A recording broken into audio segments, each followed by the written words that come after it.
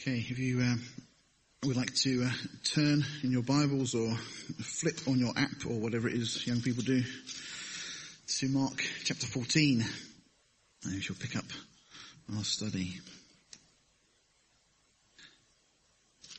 Let's just bow our hearts one more time, shall we, as we come to God's word together. Father, we do thank you so much that you've given us your word. Because, Lord, your word is a lamp to our feet and a light to our path. And Father, in the confusing world that we live in, Lord, surrounded by so much despair and darkness, Lord, you've given us a wonderful roadmap. Lord, you've given us something that comforts our heart, that, Lord, gives life to our spirits. And Father, we pray that as we study this morning, you would stir us, that we would be excited by your very being, Lord, who you are. And excited, Lord, by the things that you are doing in our midst. And Lord, we just give you this time now. Speak to us each individually, we ask, in Jesus' name. Amen. Mark chapter 14. We're going through this final week now. We refer to typically as Passion Week.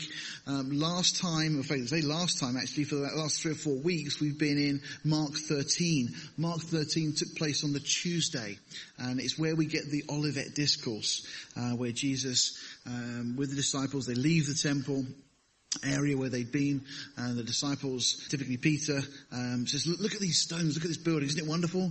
And Jesus then says, you know what, it's all going to be knocked down. Not one stone will be left on another. And of course that was fulfilled literally in AD 70. You know, whenever we find prophecy, we find that it's literally fulfilled. There's not some allegorical or figurative type of fulfillment. It's literal. When in the Old Testament it spoke of, in Micah, of Jesus being born in Bethlehem, it wasn't figurative, it was literal. You know, every time we see things, we can take it exactly as God's word says. He says what he means and means what he says. And when we commented and said how interesting it was that on this 2 days effectively before the crucifixion, Jesus spends this time going through one of the most detailed accounts, the longest discourse he gives, all talking about the things that are going to happen.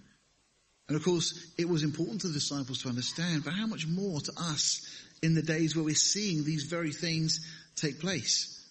You know, the wars, the rumors of wars that were spoken of by Jesus refer to conflict on a global scale. And isn't that what we see? And that's what we remember today on Remembrance Sunday. You know, we live in that generation where we've seen the First World War, the Second World War.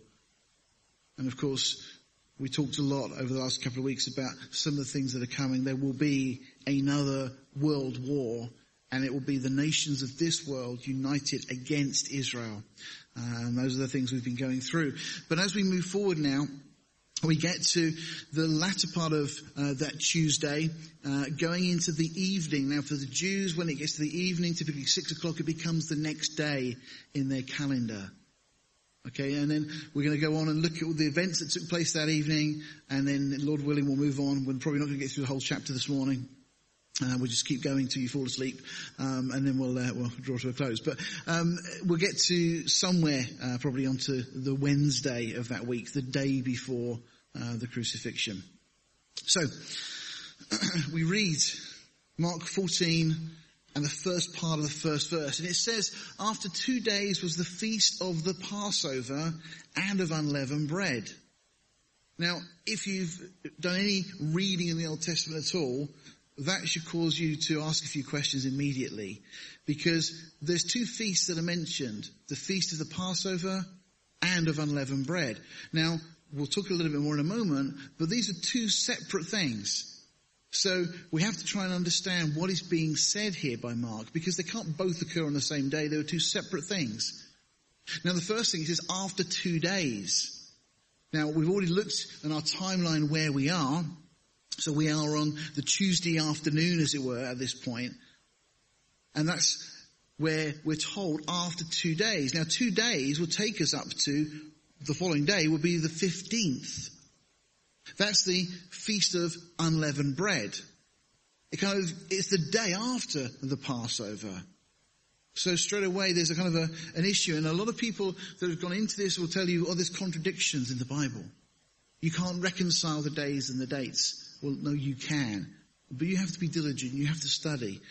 Actually, it's not all that confusing when you do a little bit of study, because Luke helps a little bit. He tells us, now the Feast of Unleavened Bread drew nigh, which is called the Passover. So straight away we're being told that there's synonymous terms here. So the Feast of Unleavened Bread is also called the Passover. Verse 7 of Luke 22, he says, then came the day of unleavened bread when the Passover must be killed. Okay, so we understand we've got different terms. Now, a little bit of study, what we see is we've got the first day of unleavened bread that begins on the 14th in the Jewish calendar, the 14th of Nisan. It's typically our March, April time. We also have the Feast of Passover, which was also to be on the 14th, looking back to what had taken place in Egypt. It was on the 14th that they left. And they went obviously out of Egypt that evening. But then we also have the Feast of Unleavened Bread on the 15th. But then we also have the Feast of Unleavened Bread, which is not the same as the Feast of Unleavened Bread. Are you with me so far? It's a term that's used for the festival period. So there's a specific day that is the Feast of Unleavened Bread, or well, it is the feast, that's the day on the 15th. But the whole festival period is also referred to as the Feast of Unleavened Bread, because for 7 days, we'll see, the Jews were to eat unleavened bread. And that, when it's referred to, the Feast of Unleavened Bread in that context, is always referring to the festival period counting from the 15th. Why? Well, it's a little bit like Christmas Eve and Christmas Day. For a lot of people, Christmas Eve is a day they've kind of finished work, many people, and they don't really do anything. But the next day, Christmas Day, is when really the celebration begins. So the 14th was referred to as the day of preparation. It was the feast of Passover, but it was a day really before they entered into the festival proper. What we find from the Old Testament is that on the 14th, they were allowed to do certain types of work.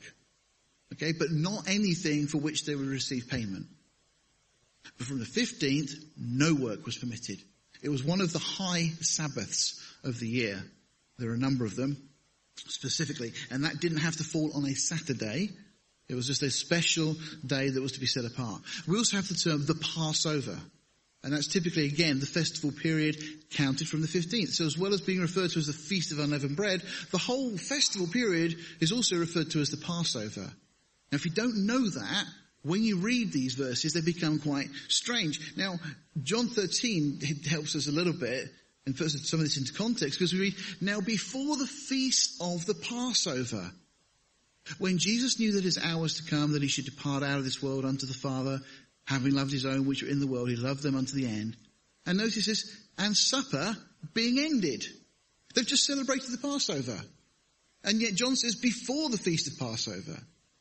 So this verse helps us to see that they use different terms to refer to different parts of this week. In fact, what we see is that John, Luke and Mark all refer to the feast or the festival of unleavened bread, beginning on the 15th as the Passover.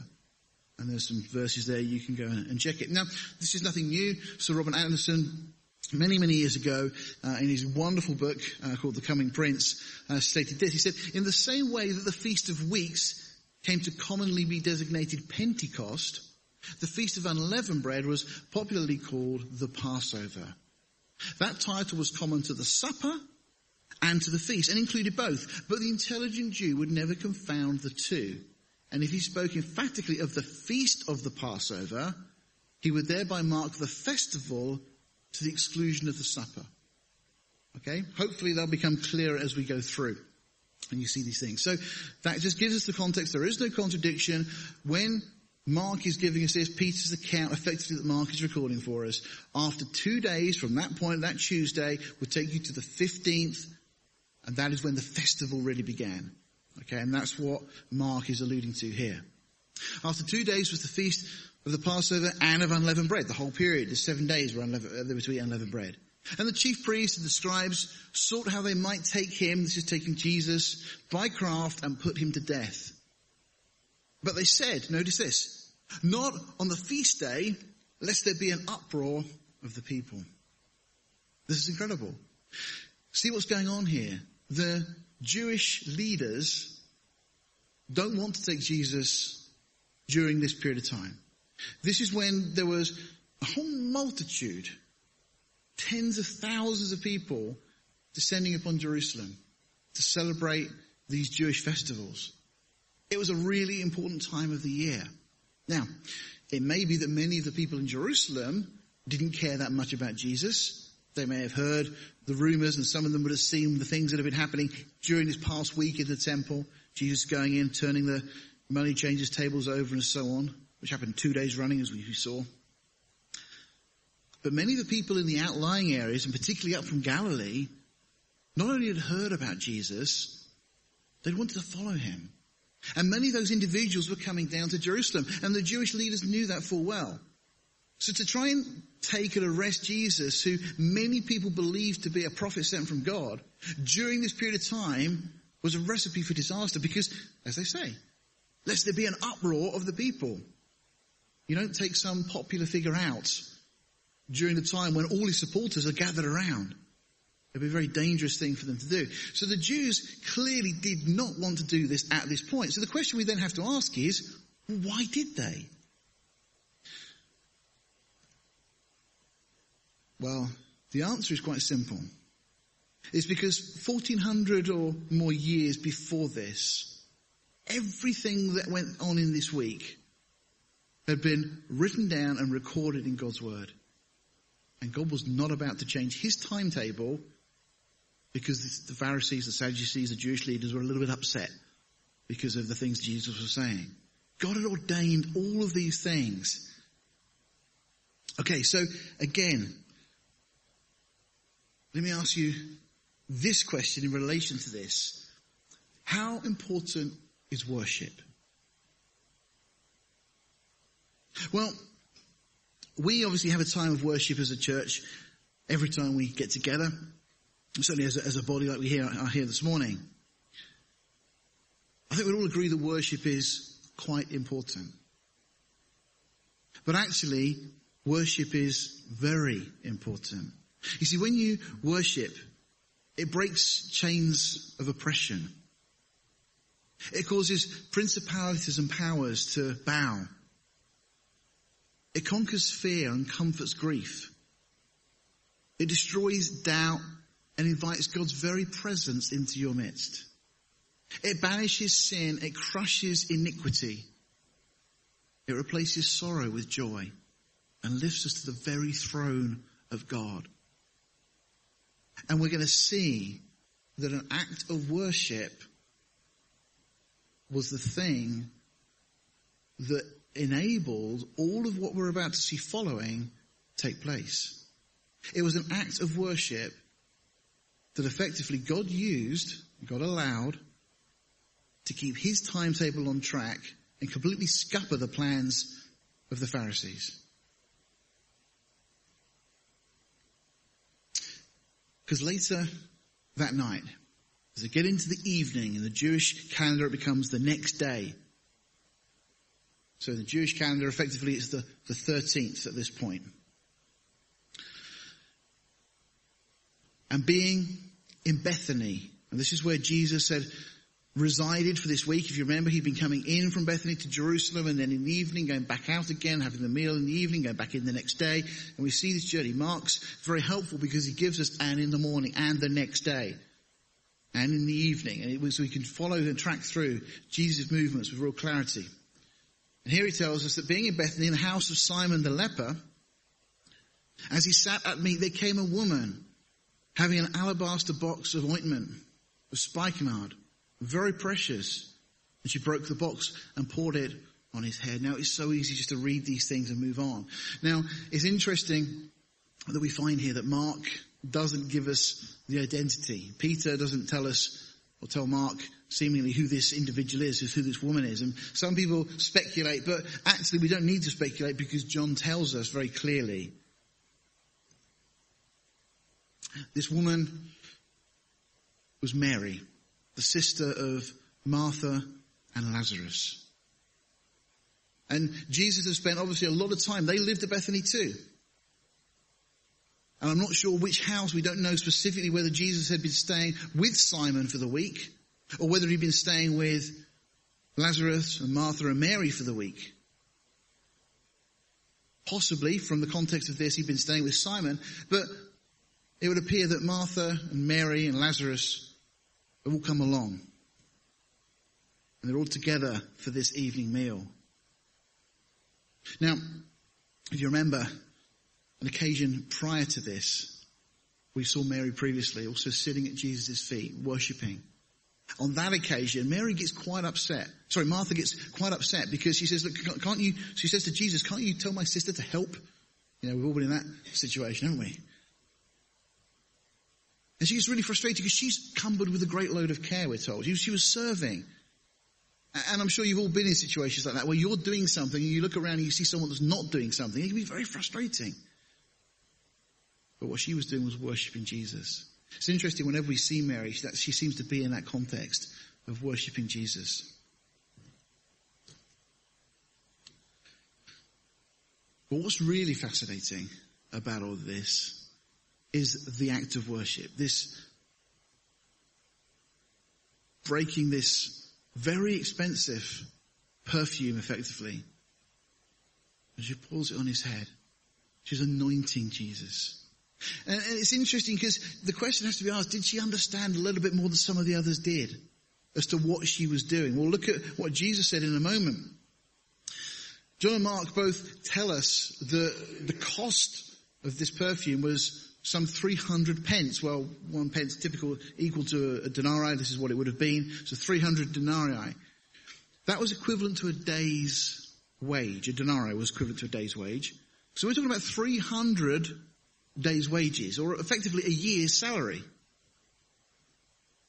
The average UK wage in 2018, apparently, is $27,271. So some of us were saying, well, we're clearly not being paid enough. If other people, if that's the average, what are some people earning? But that's the average wage. I just want to put this in context because that's the equivalent value in that culture of what she poured over Jesus. I'm sure you're familiar with the account. You know what's going to happen. And there's a bit of an outrage because of this. What would you do if somebody had that kind of money and they blew it all on something as seemingly pointless as buying a very expensive bottle of perfume and pouring it out? You know, what would we do if somebody came in here as a fellowship and were very wealthy, and as an offering to God, rather than putting that money in the offering box at the back, just poured out some costly perfume as an act of adoration to God? I'm pretty convinced that most of us will be thinking exactly what the disciples thought. That is an extravagant waste of money. Think of what we could have done with that. We could have bought a new projector that's brighter, that's clearer. We could have bought a van that doesn't take 5 minutes to warm up every morning. You know, we could have done all sorts of things. We could have gone out and evangelized. We could have afforded to pay somebody a salary to go out and spend their time knocking on people's doors and witnessing, or whatever we would have chosen to do with that money. Are you starting to see the importance of worship? Because clearly in God's economy, worship is this valuable. If you're interested, there's some of the top 10 perfumes that are available at the moment. The top one for a bottle of that stuff by DKNY is $1 million. But apparently a lot of that's because of the bottle it comes in. It's got jewels and all sorts of things on it, so it's not really the perfume. But the one below is more interesting, which is the pictured one. It's by this Clive Christian. I've never even heard of this, and I'm guessing probably most of you haven't either. It's about $12,721 per ounce. So you can do your rough translation into English on that if you want to. But, I mean, that's seriously expensive. Well, the stuff that Mary was pouring was even more expensive than that. But there are things like that out there. And we're told, and there were some, Matthew actually says all the disciples, actually. He says the disciples. He says when his disciples saw it, they had indignation. So Matthew says everybody sat there going, I don't believe this. John is a little bit more specific. But Mark just simply says there were some that had indignation. Now, whether Peter, by this point, looking back, was one of those that in his heart was thinking, this is a great waste of money. But by the time he's telling Mark, some of the others were really upset. Some that had indignation within themselves and said, why was this waste of the ointment made? For it might have been sold for more than 300 pence and have been given to the poor. And they murmured against her. They don't recognize that this was an act of worship. They didn't see how valuable worship was. And by the way, worship doesn't have to be when we get together, when we have musicians. Our lives should be worship. The music is something we use to accompany our worship. And it's very helpful. It's very scriptural. We see it throughout the book of Psalms. David always seemed to use music to accompany his worship to the Lord. But music's not worship. Music's just music. It can be used for all sorts of things. But it is very good when we use it with worship. And worship is the way we live our lives. It's the attitude of our heart and of our minds all the time. I just want to read to you a couple of comments by Oswald Chambers. He says this: faith in active opposition to common sense is mistaken enthusiasm and narrow-mindedness. That's what the disciples thought was going on here. It was mistaken enthusiasm. It was narrow-minded. And common sense, in opposition to faith, demonstrates a mistaken reliance on reason as the basis for truth. And isn't that what we all do? Don't we all tend to use our reason to decide what is true and what's not true? And we base it on our own understanding. He goes on and says, common sense and faith are as different from each other as the natural life is from the spiritual. And as impulsiveness is from inspiration. Nothing that Jesus Christ ever said is common sense, but is revelation sense. It's a totally different way of approaching life.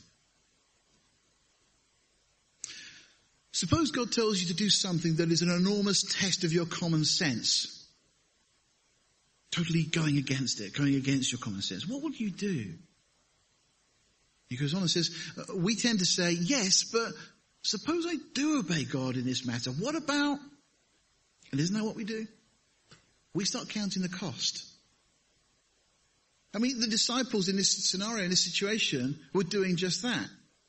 They somehow become disconnected from the reality that the Lord God owns the cattle on 1,000 hills. Hadn't been written yet, but they would later come to realize that he could do exceedingly abundantly above all that we ask or think. Money doesn't mean anything to God. The value of things in that sense is irrelevant. It was the heart of Mary in this act. Oswald Chambers goes on, always say, yes, I will obey God if what he asks of me doesn't go against my common sense, but don't ask me to take a step in the dark. He says, Jesus Christ demands the same unrestrained, adventurous spirit in those who have placed their trust in him that the natural man exhibits.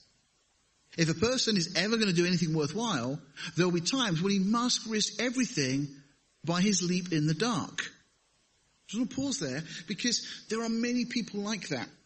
I'm not sure if any of you have seen the film, The First of the Few. It's a story of Reginald Joseph Mitchell, or R.J. Mitchell as he was known, who was the engineer who effectively developed and built the Spitfire. He built numerous planes and so on, and he'd realized that Germany had this incredible design program going on, developing planes. And on a visit to Germany, he realized the danger that this country faced from an aerial bombardment. And that led him to, despite ill health problems, he had cancer and a number of things, he fought through those things to eventually get this Spitfire built. You go to Southampton Airport, and as you go into Southampton Airport, there's a model, I think a third size of the Spitfire, because it was from there that the very first Spitfire took off in these tests. But that man gave up everything. It cost him time with his family. It cost him his health, ultimately. But as a result of his sacrifice, we had the Spitfire. And because of the Spitfire, well, you all know the history and what an impact that had on the Battle of Britain and how that became a major turning point in the war. And Oswald Chambers is saying here that, if a person is going to do anything worthwhile, there'll be times they must risk everything. People in the world do that. Think of athletes, think of sports personalities, that you hear of the hours they spend training.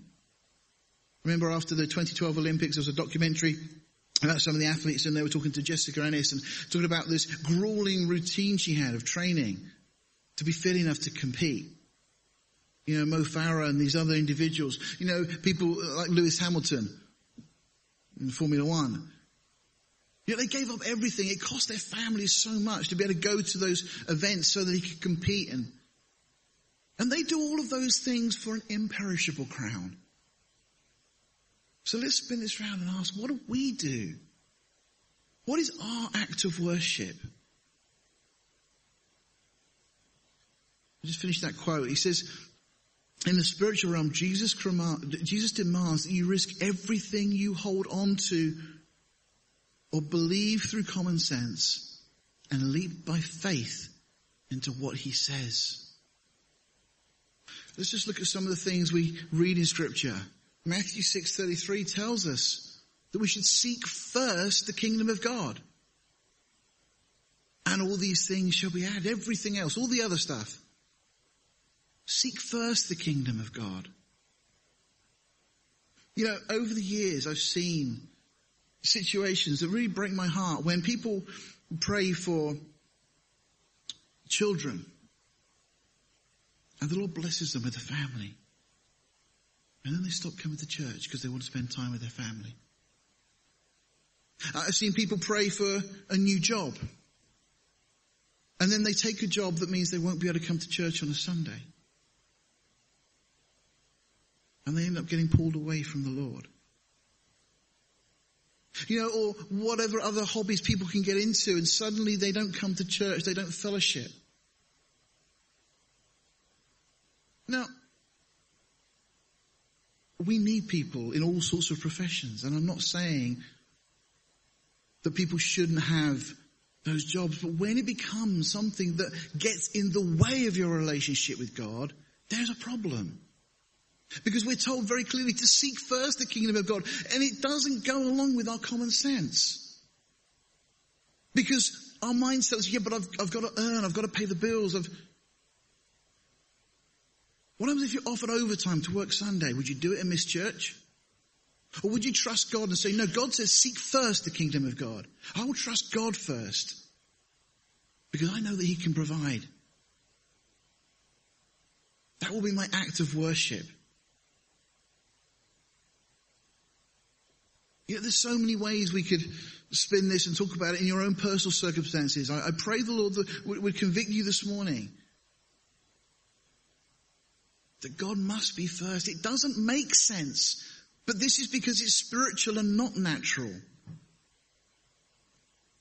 It didn't make sense to waste nearly £30,000 worth of perfume in the natural. Psalm 37 verse 4 says, delight yourself in the Lord and he shall give you the desires of your heart.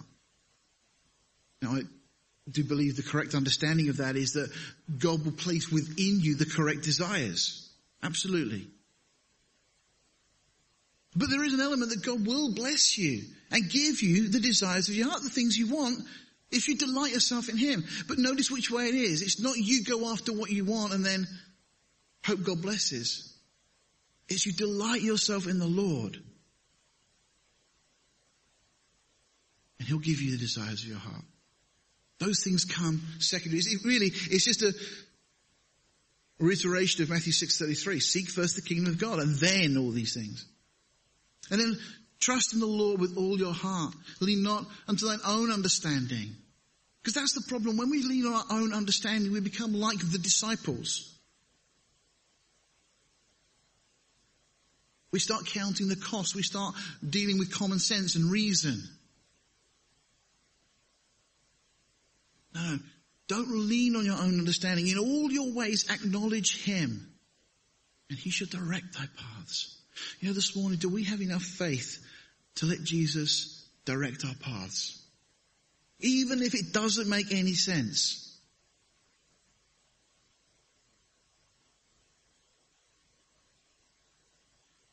You know, there's a number of times I've been in situations where I've made a decision based upon my trust in God that made no sense in the natural.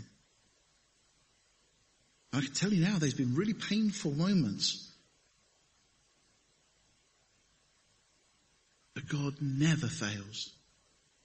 God never lets us down. He's promised to never leave us or to forsake us.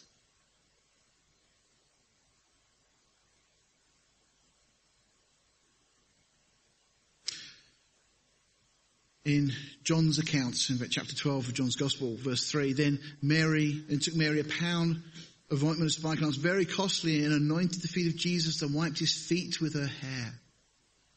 The house was filled with the odor of the ointment. And John is the one who specifically says, then one of his disciples, Judas Iscariot, Simon's son, which should betray him, speaks up. The others probably were all thinking this, but Judas seems to be the one that nails his colours to the mast. It says, why was not this ointment sold for 300 pence and given to the poor? He asked the question, trying to put foolish Mary in her place. Such an extravagant waste. But then we're told, verse 6, this he said, not that he cared for the poor, but because he was a thief and had the bag and bear what was put therein. John, who I'm very sure was close to the family, really kind of hits it here and says, but he said that because he cared nothing about the poor. He wasn't interested in what he was pretending. He just wanted this money because he's a thief. Back into Mark's account, Mark 14, picking up verse 6. And Jesus said, let her alone. Why trouble ye her? I mean, it'd be quick and easy to read that as just, Jesus said, let her alone, why trouble ye her? She has wrought a good work on me. And then we just carry on reading. But I get the impression that there was a real firmness in Jesus' response. A little bit like at home when I have to say to some of our children when they're trying to pick up Sharia, put her down. Don't touch her, leave her. I get that impression. That's the kind of, there was a real love for Mary as Jesus speaks these words. Let her alone. Why trouble ye her? In that, there's almost that implication of she's not the one with the problem. Jesus says she's wrought a good work on me. And Jesus says, for you have the poor with you always. If your concern is for the poor, there's plenty of opportunities to go and minister to them. And by the way, not that I'm against any of these things per se, but things like Make Poverty History, the work they do, great, and all the charities that are out there to tackle poverty, fantastic. And if you feel convicted to support those things, great, do that. It's a good thing. But don't ever come under some illusion that you're going to solve the problem of poverty. The problem of poverty exists because the problem of sin. It's because of man's inhumanity to man. It's the same reason we have wars. And until Jesus is ruling and reigning, you will not solve the problem of poverty. Jesus says, you have the poor with you always. If you want to do that, that's fine. And whensoever you will, you may do them good. Jesus doesn't speak against it. He doesn't say it's not a bad thing. It's just fine. But Jesus then says, but me you have not always. And she has done what she could. She has come aforehand to anoint my body to the burying. Jesus knew what was going on. Now, how much of this the Lord God or his Father had revealed to him ahead of time, we don't know. I'm sure that Jesus was aware that the Pharisees didn't want to take him during his feast time. And yet he knew that on the 14th he had to be on the cross. Because he was the lamb slain from the foundation of the world. And on the 14th was the day the lambs were slain. And as she anoints Jesus, Judas suddenly nails his colours to the mask, and the plan becomes clear. If Jesus didn't know prior to that, I'm sure at that moment, he immediately realised what was going to happen. And by the way, this is 24 hours before the next evening Judas would come back with those 600 plus armed guards and the leaders of the nation to arrest Jesus. Just 24 hours later, that's all it took. The cat was out of the bag now, actually, because now, well, we'll see as we go on, but Judas was exposed. Jesus knew that he was going to be the one, and he'll make mention of that in the verses to come. Jesus said, "Verily I say unto you that wheresoever this gospel shall be preached throughout the whole world, this also that she has done shall be spoken of for a memorial of her." So, what is the legacy that Mary has left us from this? Well, we have to ask that question again. What is worship? It's the giving of the very best that we have, regardless of cost. Do you think that after this, Mary suddenly ended up in a situation where she was poor and she couldn't provide for herself? And no, not at all. I would imagine that a multitude of blessings were given her. You know, it's laying down our lives for him. That's what worship is. It's not that what I want, it's what he wants. It's not my will, but yours be done. That's how Jesus taught us to pray. To borrow Oswald Chambers' words, it's my utmost for his highest. And on Thursday this coming week, on the 15th, it will be 101 years to the day that Oswald Chambers went home to be with his Lord and Saviour. He died in his 40s, a very young man comparatively. I say that because, but that's the way he lived his life, my utmost for his highest. He learnt the secret of letting go of everything this world has. What is it that the Lord has been saying to Linda recently? About letting go, letting God. That's the message for all of us here. Let go of our own lives, let go of our own plans, our dreams, whatever. Doesn't mean we become careless. But it means that we learn to worship him.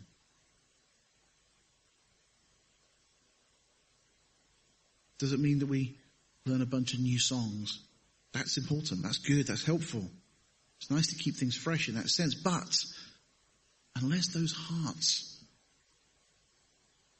are really seeking to worship him through the pain, through the difficulties,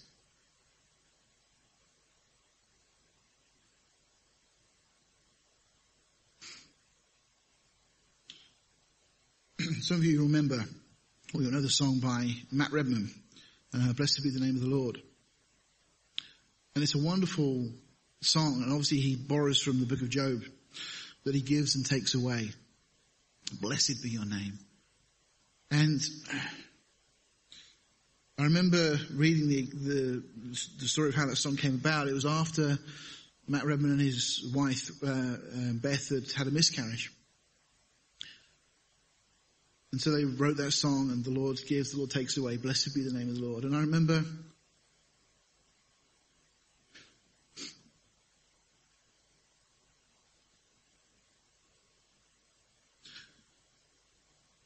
I'm not sure how many years ago. It was sometime after Marla was born. Marla was about two and a half.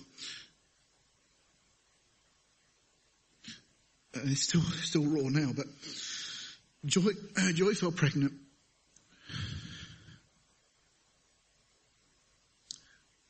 And we hadn't told the church. Mum and Dad knew, and Joy miscarried. And I know it's something that many people go through. People here have gone through it.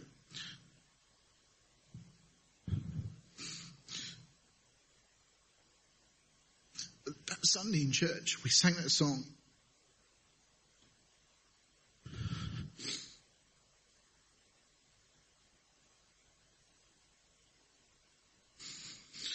And apart from mum and dad, I'm not sure Katie may have known, I don't remember, but only very close family knew. And we sang that song. And it was the hardest song I've ever sung.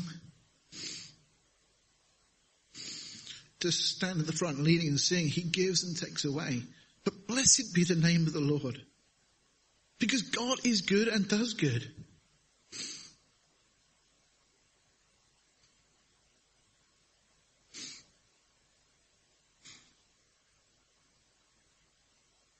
And by the way, that means we do have 5 children. So that's it, we are done.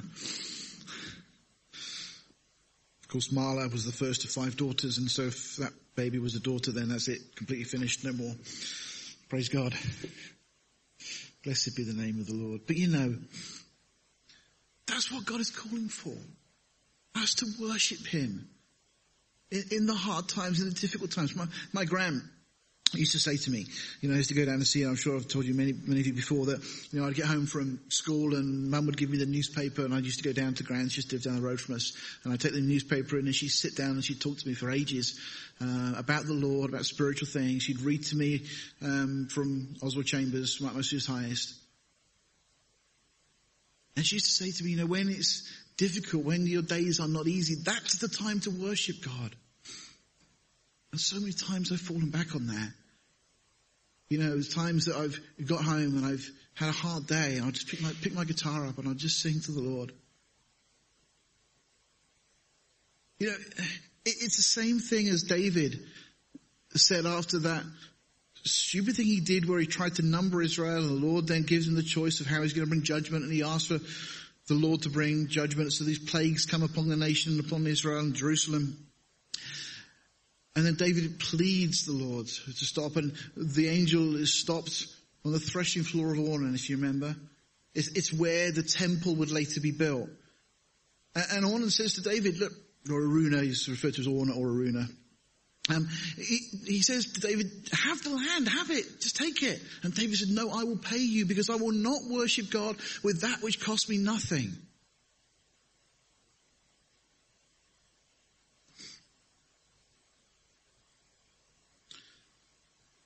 Verse 10 of Mark 14 says, and Judas Iscariot, one of the 12, went unto the chief priests to betray him unto them. He had to go. He knew now that this was, he had to do something. He was so incensed. The timing, by the way, hadn't been set.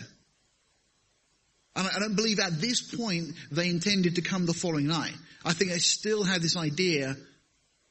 If you read the next verse. And when they heard it, they were glad and promised to give him money. This is just the opportunity they've been waiting for. And he sought how he might conveniently betray him. Well, he doesn't get that opportunity. He doesn't get the opportunity of doing it conveniently in a way that worked out best for them. Because Jesus was still managing the timetable. And I think we'll leave it there. There's loads more. We'll cover it next week. We'll enjoy just carrying on in this journey. Let's bow our hearts. Father God, we thank you this morning just for this reminder of how important worship is to you. Lord, we have been created to worship you. Oh, Father, give us hearts of worship, we pray.